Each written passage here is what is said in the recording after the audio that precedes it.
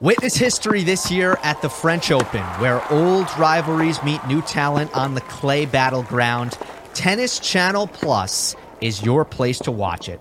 Stream every court from your phone or smart TV, live in HD. It's 3 weeks of unparalleled access as the world's top players in tennis face off. We'll see if the veterans maintain their dominance or if fresh faces rise to the challenge. Daily live coverage begins Monday, May 20th. Stream it now with Tennis Channel Plus to be there when it all goes down.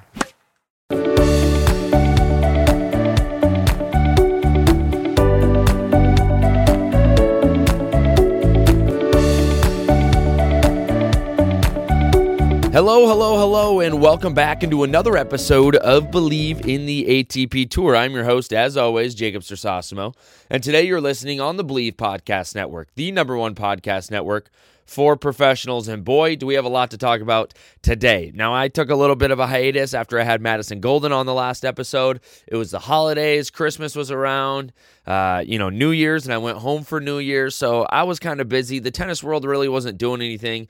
And then all of a sudden, out of nowhere, boom, the ATP Cup starts. So I took a little bit of a break. I apologize for that, but we are back in it today, and we have a ton to talk about when it comes to what's going on down under in Sydney, Australia. Now, the ATP Cup is underway. Now, we've talked about this before, some of the players and some of the teams that you should keep an eye on. Now, I think Russia is a team that you're going to have to keep an eye on in all of these team-type country tournaments that are going on around the world. There's more than one now. The Davis Cup, you got the ATP Cup now, and then sometimes in the Laver Cup when you go World versus Europe, stuff like that. Whenever Russia's involved now, because of the power that they have, you're going to have to keep an eye on them. Now, this year, they do have Daniil Medvedev that is playing in the ATP Cup, but there's some other solid teams in this. You look at Canada, they got Felix Auger-Aliassime and Denis Shapovalov. And then you look at Team Italy, it's got Berrettini and it's got Sinner. And then you look at Germany, it's got Zverev,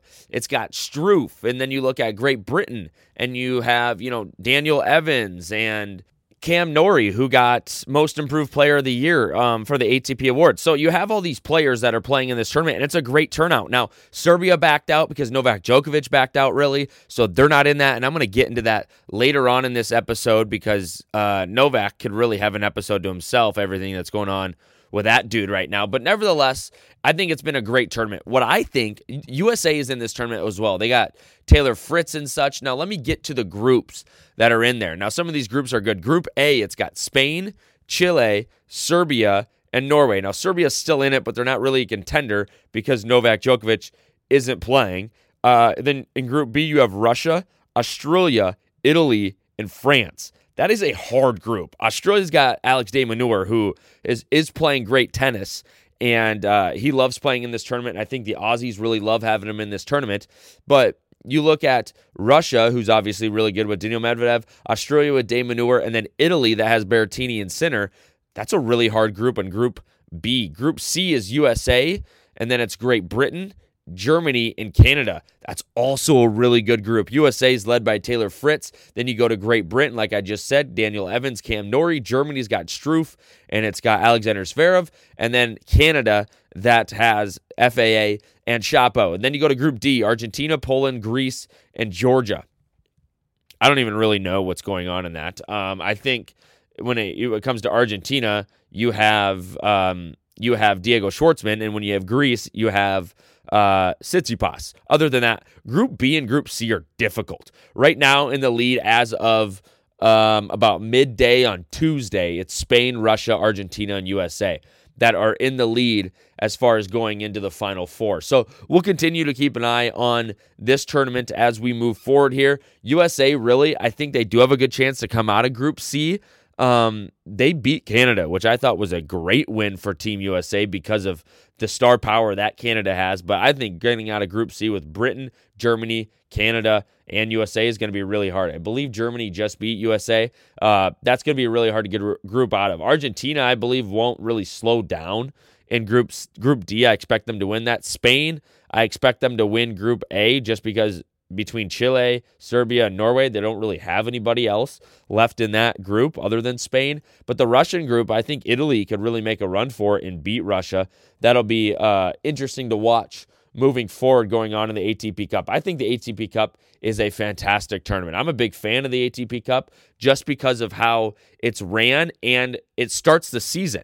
Prior to the ATP Cup, there wasn't, they had the Adelaides and the Sydneys and the Melbourne 1 and Melbourne 2 tournaments that would kind of kick off the season leading into the Aussie Open. But I think this is a more fun way to start every season, every year. It gets guys kind of out of their comfort zone playing for a team, and it really warms them up in the heat of competition for the Aussie Open that's coming later this month in January. I'm a big fan of the ATP Cup. It's just another way to put the team aspect into tennis. And to be honest, this year with COVID still happening and everything still going on, it probably was a little nerve-wracking getting all these players into Australia. But we are having a tournament in Australia. We're having all the tournaments in Australia. And as of now, everything's going on as planned. If you remember last year during this podcast and last year during the Aussie Open, there was a lot of drama, a lot of things going on. But this year, everything seems to be going from the outside looking in. It seems to be going okay, and players seem to be okay with how things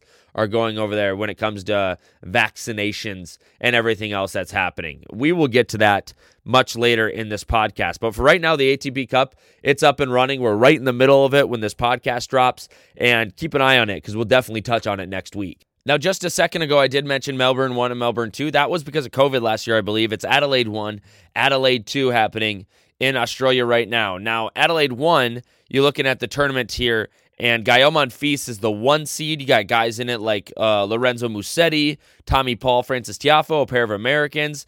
Danis Kakanakis played John Millman. He almost got comeback player of the year last year. He actually beat Millman in the first round. That's a good win for him. Nishioka's in this tournament. Who else is in? Marin Cilic, who had a good win at the end of last year. Stevie Johnson, and then Karen Khachanov. So there's some all right players in this tournament, but they choose to play in Adelaide 1 rather than going to the ATP Cup, which I respect, but also I think the ATP Cup is a little bit more fun. I don't know how else to put it. I do like the ATP Cup. Now, Melbourne Somerset is also going on, another ATP 250 at the same time. This has a little bit more star power in it. It's got Rafael Nadal playing in it. Popyrin is playing in it. David Goffin is playing in it. Jordan Thompson, the Aussies, playing in it. Mackenzie McDonald, the American that kind of came out of nowhere last year, played really well. You got Andy Murray, Grigor Dimitrov. And then Riley Opelka is the 2 seed. Wow, the 1 seed's Rafa and the 2 seed's Riley Opelka. That's kind of wild. Anyway, this is a Melbourne 250 event. This is another event, a more popular event happening, I believe, on the site of the Aussie Open right now. And it is a little bit more popular of an event than what is exactly going on in Adelaide right now and also in Sydney with the ATP Finals. I think the big draw, especially for a tournament of this stature, the Melbourne tournament, is you're already in Melbourne. So I think some of these players just want to spend more time in Melbourne and practicing and playing on the actual courts they'll be playing on when the Australian Open comes around. So I think that's a big draw for some of these tournaments, and I completely understand that Rafael Nadal wants to just play more tournaments in Melbourne and not travel all around Australia before coming to Melbourne and playing the Aussie Open. Now, there are a few more tournaments, a couple more ATP 250s that are happening before the Aussie Open. You look at Adelaide 2 is going on, and that's going to stay in Adelaide. And then the Sydney Tennis Classic in Sydney is also happening. So Aussie Open starts on the 30th of January, and that's going to be a big draw this year. And while we're on the topic, we might as well get into if the best player in the world is going to be at that tournament. Now, this is what happened. Novak Djokovic pulled out of the ATP Cup. Everyone was kind of concerned, not concerned, but kind of in the dark about whether he was going to be playing in the Aussie Open because of the vaccination status. You have to be vaccinated. He, was kind of well known for not being vaccinated. But here is what it kind of came down to, and this actually happened not too long ago on Tuesday morning. Now, it said he will compete in the Aussie Open, and he is on his way to Australia at the moment this release was sent out. Now, it said he applied for a medical exemption, and it was granted through a rigorous review process involving 2 separate independent panels of medical experts. It said, all these people are part of this examination. And then it says the medical exemption, please see further below. COVID-19 protocol or vaccination protocols for the Aussie Open include the process for players seeking medical exemptions have been finalized by the Victorian Department of Health and Tennis Australia. I'm not exactly sure which one gave the exemption to him. It says Craig Tiley said players, fans, and staff of the Australian Open must be fully vaccinated unless there is a genuine reason why an exemption should be granted. Now, he also said in a quote, fair and independent protocols were established for assessing medical exemption applications that will enable us to ensure Australian Open 2022 is safe and enjoyable for everybody. Central to this process was that the decisions were made by independent medical experts and that every applicant was given due consideration. Now, to be honest, I just really hope this is true. I really do. Right now in the tennis world, you have the whole Peng Shuai thing going on, and obviously the Australian government, the Chinese government, much different things. And the world of tennis is a crazy one, and these are two totally different topics. But I think right now there is a trust issue in tennis. Now, he is known as the King of Melbourne for a reason. Novak Djokovic is known the King of Melbourne and the King of the Australian Open for a reason because he's won so many of these tournaments and he's so dominant when he plays down under. Now, I'm hoping his medical exemption is real and true, and I do think it is. I don't think they take this lightly, especially the Australian government and especially the protocols in Australia. But you got to also look at the money side of it when it goes to how much money are we losing if the best player in the world doesn't show up at our tournament because he doesn't have a vaccination. That's one way to look at it. The other way to look at it is what would Novak would have done if they didn't give him the medical exemption? Would he had to get the vaccine because he wanted to play in this tournament so bad, or would he just not get the vaccine and not play in this tournament, which would give him, one less shot at having another Grand Slam? And I think he, wants to have the Grand Slam total number. So a lot to look into, a lot to think about. I do hope it's real. I do hope that it is a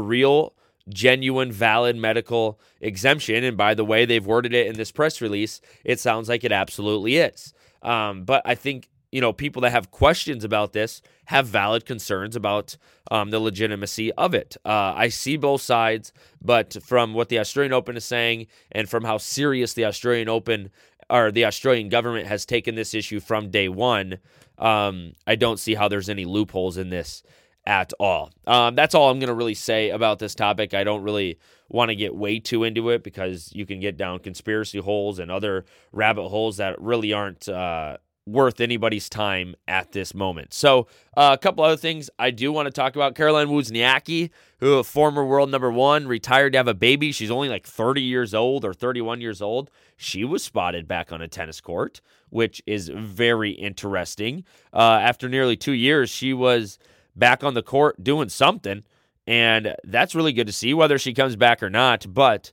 I think a lot of people thought, everyone knew she wanted to start a family. She was pretty vocal about that. And so if she actually left to start a family and now she want to get back into it, very interesting. I think a lot of people would support that because I think she has a lot of fans out there and a lot of people like her. Now, remember when I said Rafael Nadal was returning to play in Abu Dhabi? Yeah, he was, and so was a lot of other players in the world, and they all ended up pretty much getting COVID, unfortunately.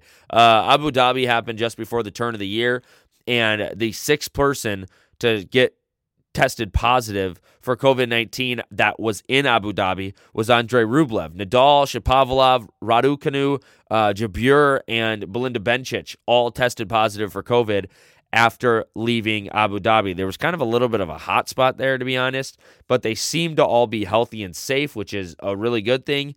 And like I said, Nadal's been practicing. He's playing in Melbourne right now, and that was just kind of a freak accident thing that happened. But it's good to get everybody healthy. Hopefully everyone can stay healthy and stay good right before the Australian Open happens in a couple of weeks. I'm really excited for 2022 on this podcast. I'm really excited for 2022 in the world of tennis, and we have a lot more to talk about next week. Obviously, thanks for listening. Thanks for your support. 2021 was amazing on the pod. I loved it. We're kind of going into year, what would this be? 1, 2, probably year 3 of me doing this podcast, and it has been amazing. It's been awesome, and I think 2022 has a lot of good things ahead of us right here on Believe in the ATP Tour. Appreciate you listening. Stay safe. Aussie Open's around the corner.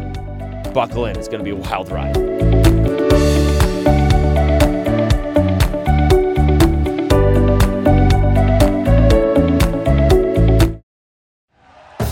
Thank you for listening to Believe.